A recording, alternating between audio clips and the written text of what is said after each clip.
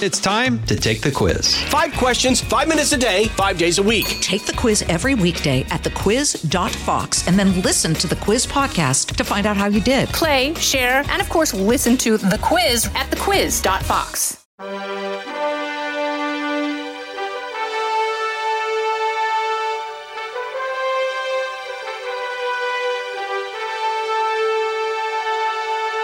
Welcome to Lighthouse Faith Podcast, where we are moving forward in truth and love. And I'm Lauren Green, Chief Religion Correspondent for Fox News Channel and author of the book, Lighthouse Faith. And we are again at NRB, National Religious Broadcasters Convention.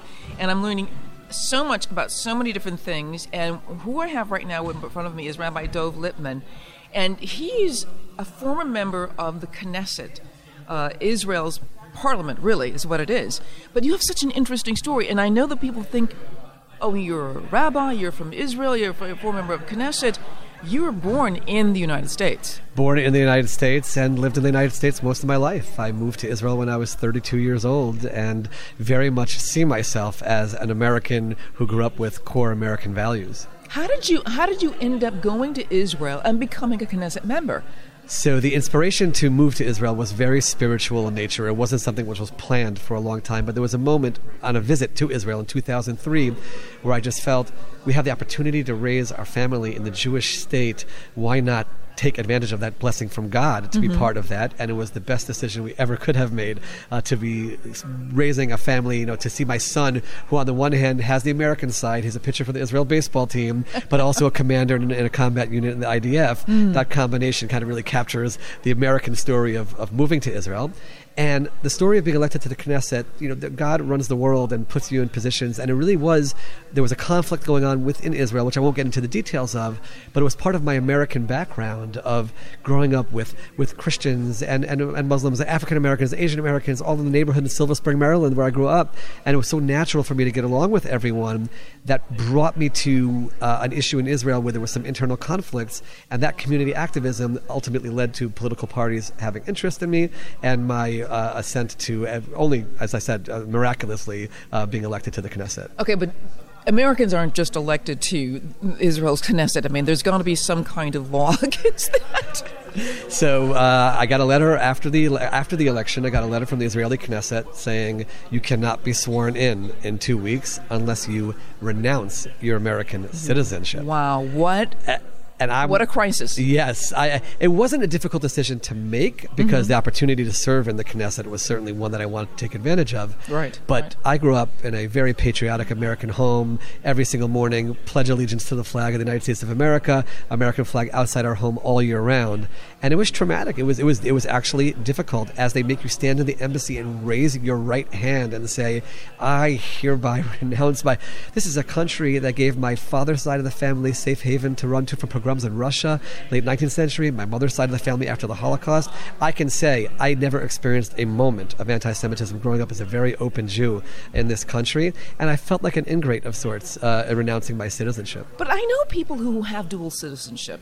Why couldn't you have that as well? So when one makes aliyah, and that's the terminology, by the way, for moving to Israel, we don't call it immigration. It's aliyah means moving upwards because it's a spiritual elevation to make Israel your home. You are allowed to keep your citizenship. So I was an American and an Israeli at the same time. But Israel, the Israeli parliament has a law. They want to make sure that the members of parliament are making decisions without any conflicts of interest at all at heart. And I had to say, I am here fully in the Israeli camp. And while I can still root for my sports teams in America, I had to give up the citizenship. So you don't even have your American passport anymore? They give it back to you after the process with a hole in it as a souvenir, and I've held on to it. Just in case. Yeah. But you have created Yad Lolim. What is that? We live in a time where people look at Israel, and you see Israel in the news, and you see conflict, and you see security issues, and diplomatic issues, and maybe economic crisis here and there. And that minutia is important, obviously, running a country, but I believe that especially people of faith have to zoom out sometimes and recognize we are living in a time where biblical prophecy is coming true before our eyes. You open up the Bible and it says the Jews will be scattered to the four corners of the world, and then God says, but I'll remember the covenant of Abraham, Isaac, and Jacob, and I'll bring them back.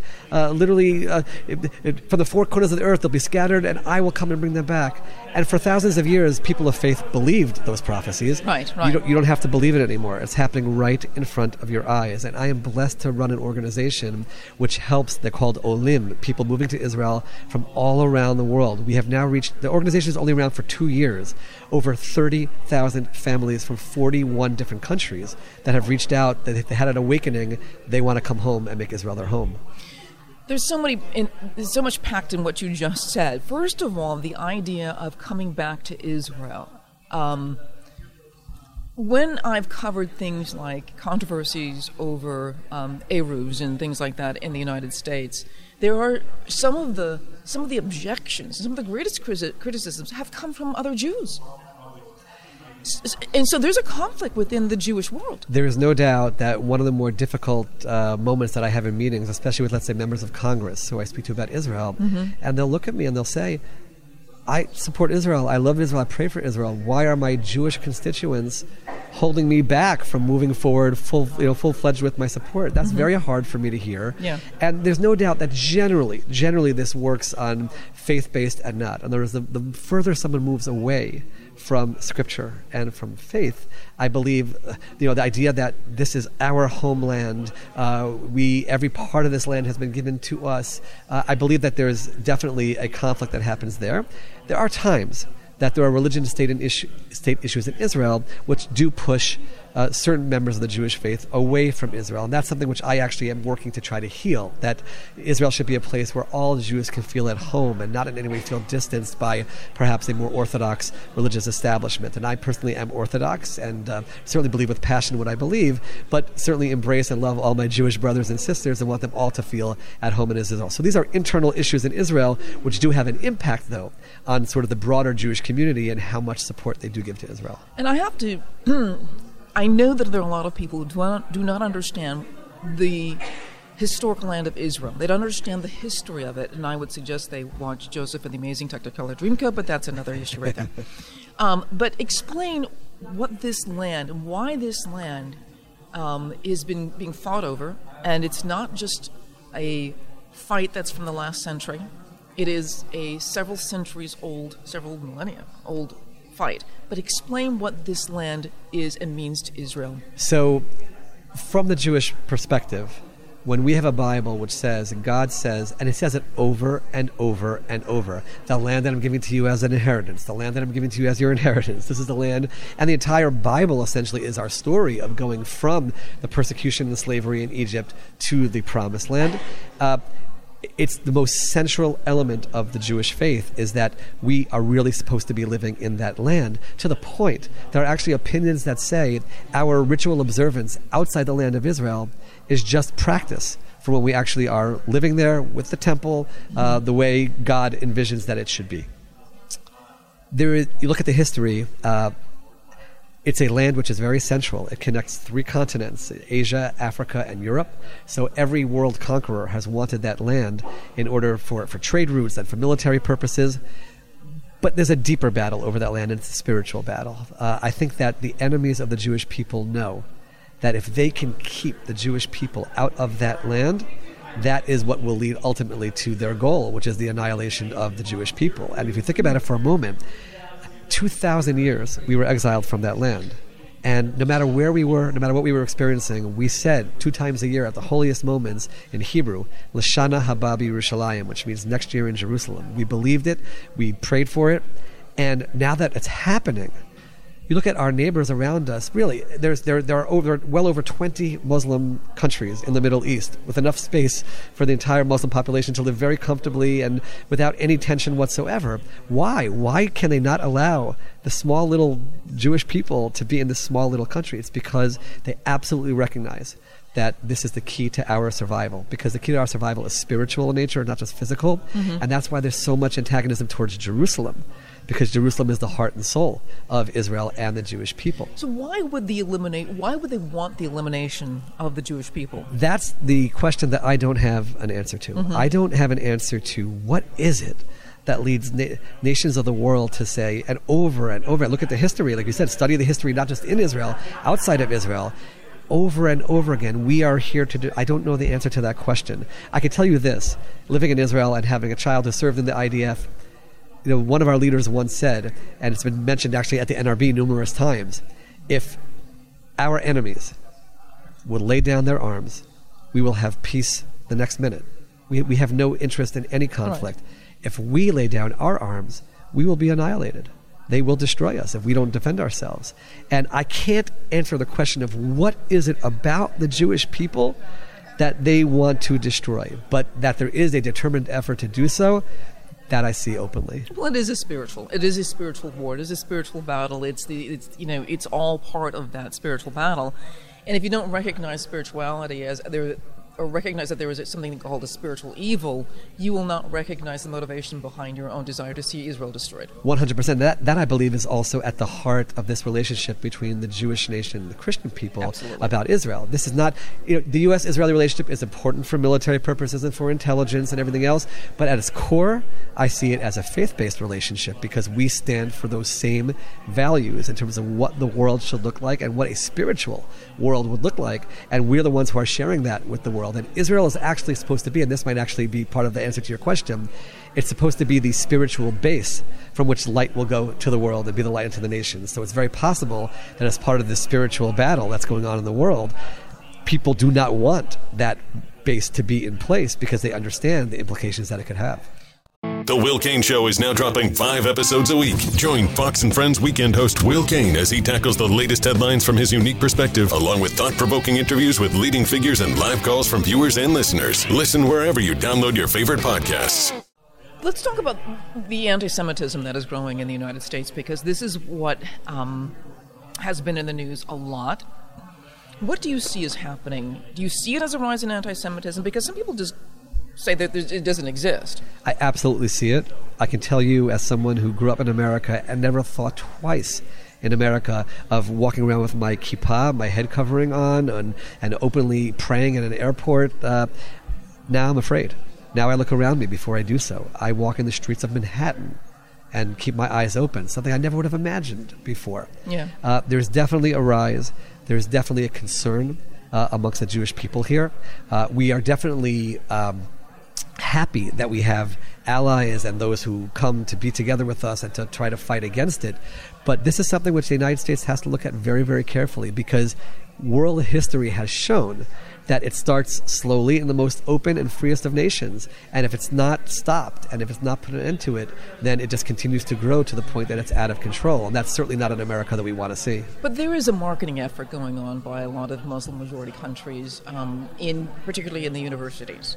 And you've got, I think, Muslim countries paying for chairs at certain universities of a Palestinian kind of viewpoint, and so they are swaying the college-age university children, they're not children, but young people, right, about the politics of the Middle East. I don't have a doubt, and I can tell you my proof to that, because I go to college campuses, and when I speak, first of all, there's obviously sometimes conflict about speaking, etc., but I see young, educated people, even Jewish children, students, by the way. It's presented as social justice and human rights is on one side and Israel's on the other side. It's presented to them that way in a absolute, well-financed effort of a historic revisionism at its best. And a young college student will choose human rights and social justice over Israel.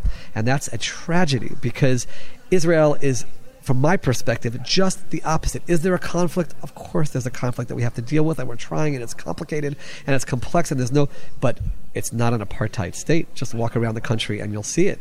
It's a country. I served in the Knesset with Arab members of Knesset and Arab speakers of the Knesset, deputy speakers of the Knesset, and there were Arab Supreme Court justices, and there were Arab captains of Israeli national sports teams. This is not an apartheid country. This is a country which is in a complicated situation and trying to navigate that. But these terminologies that are put on it, and then these pictures, I'll often ask myself, I'll just give you an example, and your audience should hear this. 2 weeks ago, a Friday afternoon, I'm getting ready for the Sabbath in my town of Beit Shemesh, which is not in any conflict zone, and an air raid siren goes off, and we have 20 seconds to find shelter from incoming missiles from Islamic jihadist terrorists in Gaza. Ask yourself for a moment. Imagine if America was in a conflict with Mexico, okay? And someone in Mexico lobs a missile into a city in Texas, San Antonio. I can tell you, no matter who the president of the United States is, the U.S. Air Force will be unleashed on the area where that missile came from. You don't send a missile into our area. That happens in Israel, where hundreds and hundreds and hundreds of missiles targeted at our cities, at innocent women and children. All we do is go back and try to take out the missile launchers and assassinate the terrorists responsible, and the world says we're the aggressors. We are not. It's out of proportion. All we're trying to do is, but that's the narrative that's told to young people throughout the United States of America. That also plays a role in the rise of anti-Semitism. So what's next, though? I mean, I think the idea is that, let me back up again, the big O, because, all Islam, Christianity, Judaism can chart their beginnings to Father Abraham. Right. It's Abraham, Isaac, and Jacob. Abraham, then Isaac and Ishmael. So technically, the Jews and the Muslims are kind of brothers.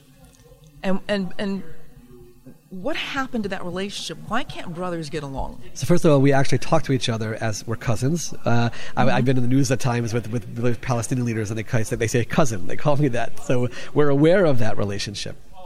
There's no doubt that there's biblical origins to the conflict. But the part that I look at is the fact that when Abraham passed away, the Bible says that Ishmael and Isaac came together to bury him. Yes. And the commentaries say that's foretelling the end of, towards the end of times, when this relationship will be healed. And I want to say to you, I think we've been experiencing some of that. A peace deal with Egypt, a peace deal with Jordan, a peace agreement with the United Arab Emirates, the whole Abraham Accords. There's something there where if the Muslim side will just say, Israel has a right to exist as a Jewish state. Let's lay down our arms. Let's work together. Incredible things can happen. I believe that's part of the fulfillment of the prophecies as well.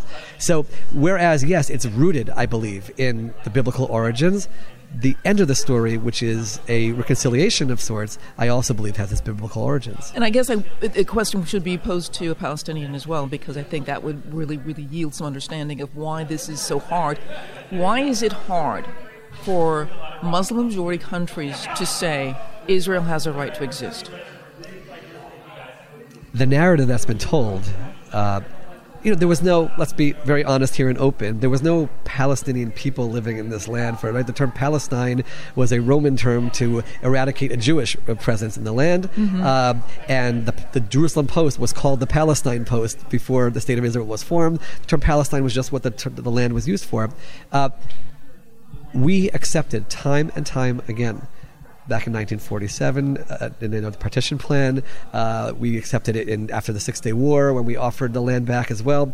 We want peace. Just live side by side, and we'll manage.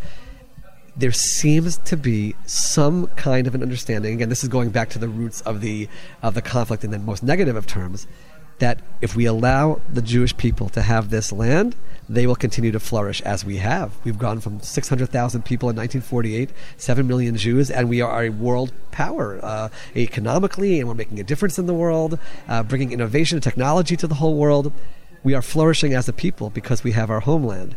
And if at its core, for whatever the reasons are, they do not want the Jewish people to exist, and maybe it does go back to the spiritual battle you were talking about of the Judeo-Christian ethic.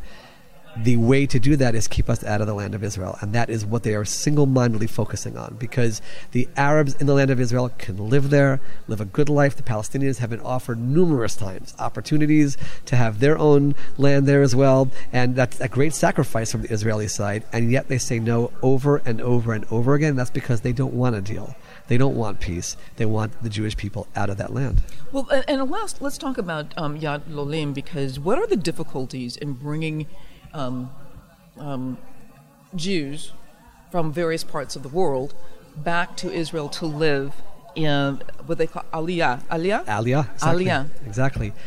If you think about it for a moment, you take a family, mother, father, and 4 or 5 children, and they're going to pick up from whatever country they're living and move to the Middle East. There is so much that goes into it. The first step is the bureaucratic process of just being approved for Aliyah. You get automatic citizenship when you land in Israel, but there's documentation that has to be shown. There's even FBI clearances, things like that. They want to make sure that criminals aren't coming into the country. We protect our borders very, very safely. And that's the first step. So it's helping them with all that documentation. Then it's it's choosing where am I going to live? Where should my children go to school? How do I navigate a totally new healthcare system? How do I make sure that my lift gets from the port to my, I'm paying the right taxes? And there's so many issues along the way, language barriers, cultural barriers. So Yad L'Olim is there to help those people who are making Aliyah through all of those steps. And when I think about, we're around for 2 years, and the numbers, over 30,000 families from 41 countries that have reached out, including someone from Iran who was making Aliyah to make Israel their home. There's a lot of work that goes into that. People can read about it at yadlaolim.org just to hear this amazing story of a people this is really, I've said this statement hundreds of times the last 10 years, and I'll stand by it here as well.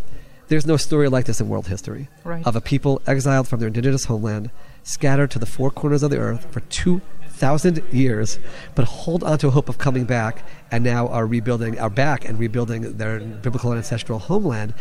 But part of the challenge is in that as well. Different culture. We're coming from different countries, different nationalities, different cultures, different languages, and trying to create this melting pot in the land of Israel. That's an effort. And when people read in the news about internal conflicts in Israel and politics and elections over and over again, that's part of that story. It's because we're just here 75 years from 2,000 years of experiences and trying to figure out, what does a Jewish and democratic state mean in the 21st century? And we're trying to feel our way through that right now. Wow. Rabbi Lipman, thank you so much. And the website is Yad L'Olim, and it's YADLOLIM. .org. Correct. And if people want to partner in the fulfillment of biblical prophecies, there's ways to do that, being part of that process as well. And we welcome that partnership. That's amazing. Thank you so much for being on Lighthouse Faith Podcast. Thank you so much. God bless. Thank you. And thank you for listening for Lighthouse Faith Podcast. I'm Lauren Green. Listen ad-free with a Fox News Podcast Plus subscription on Apple Podcasts.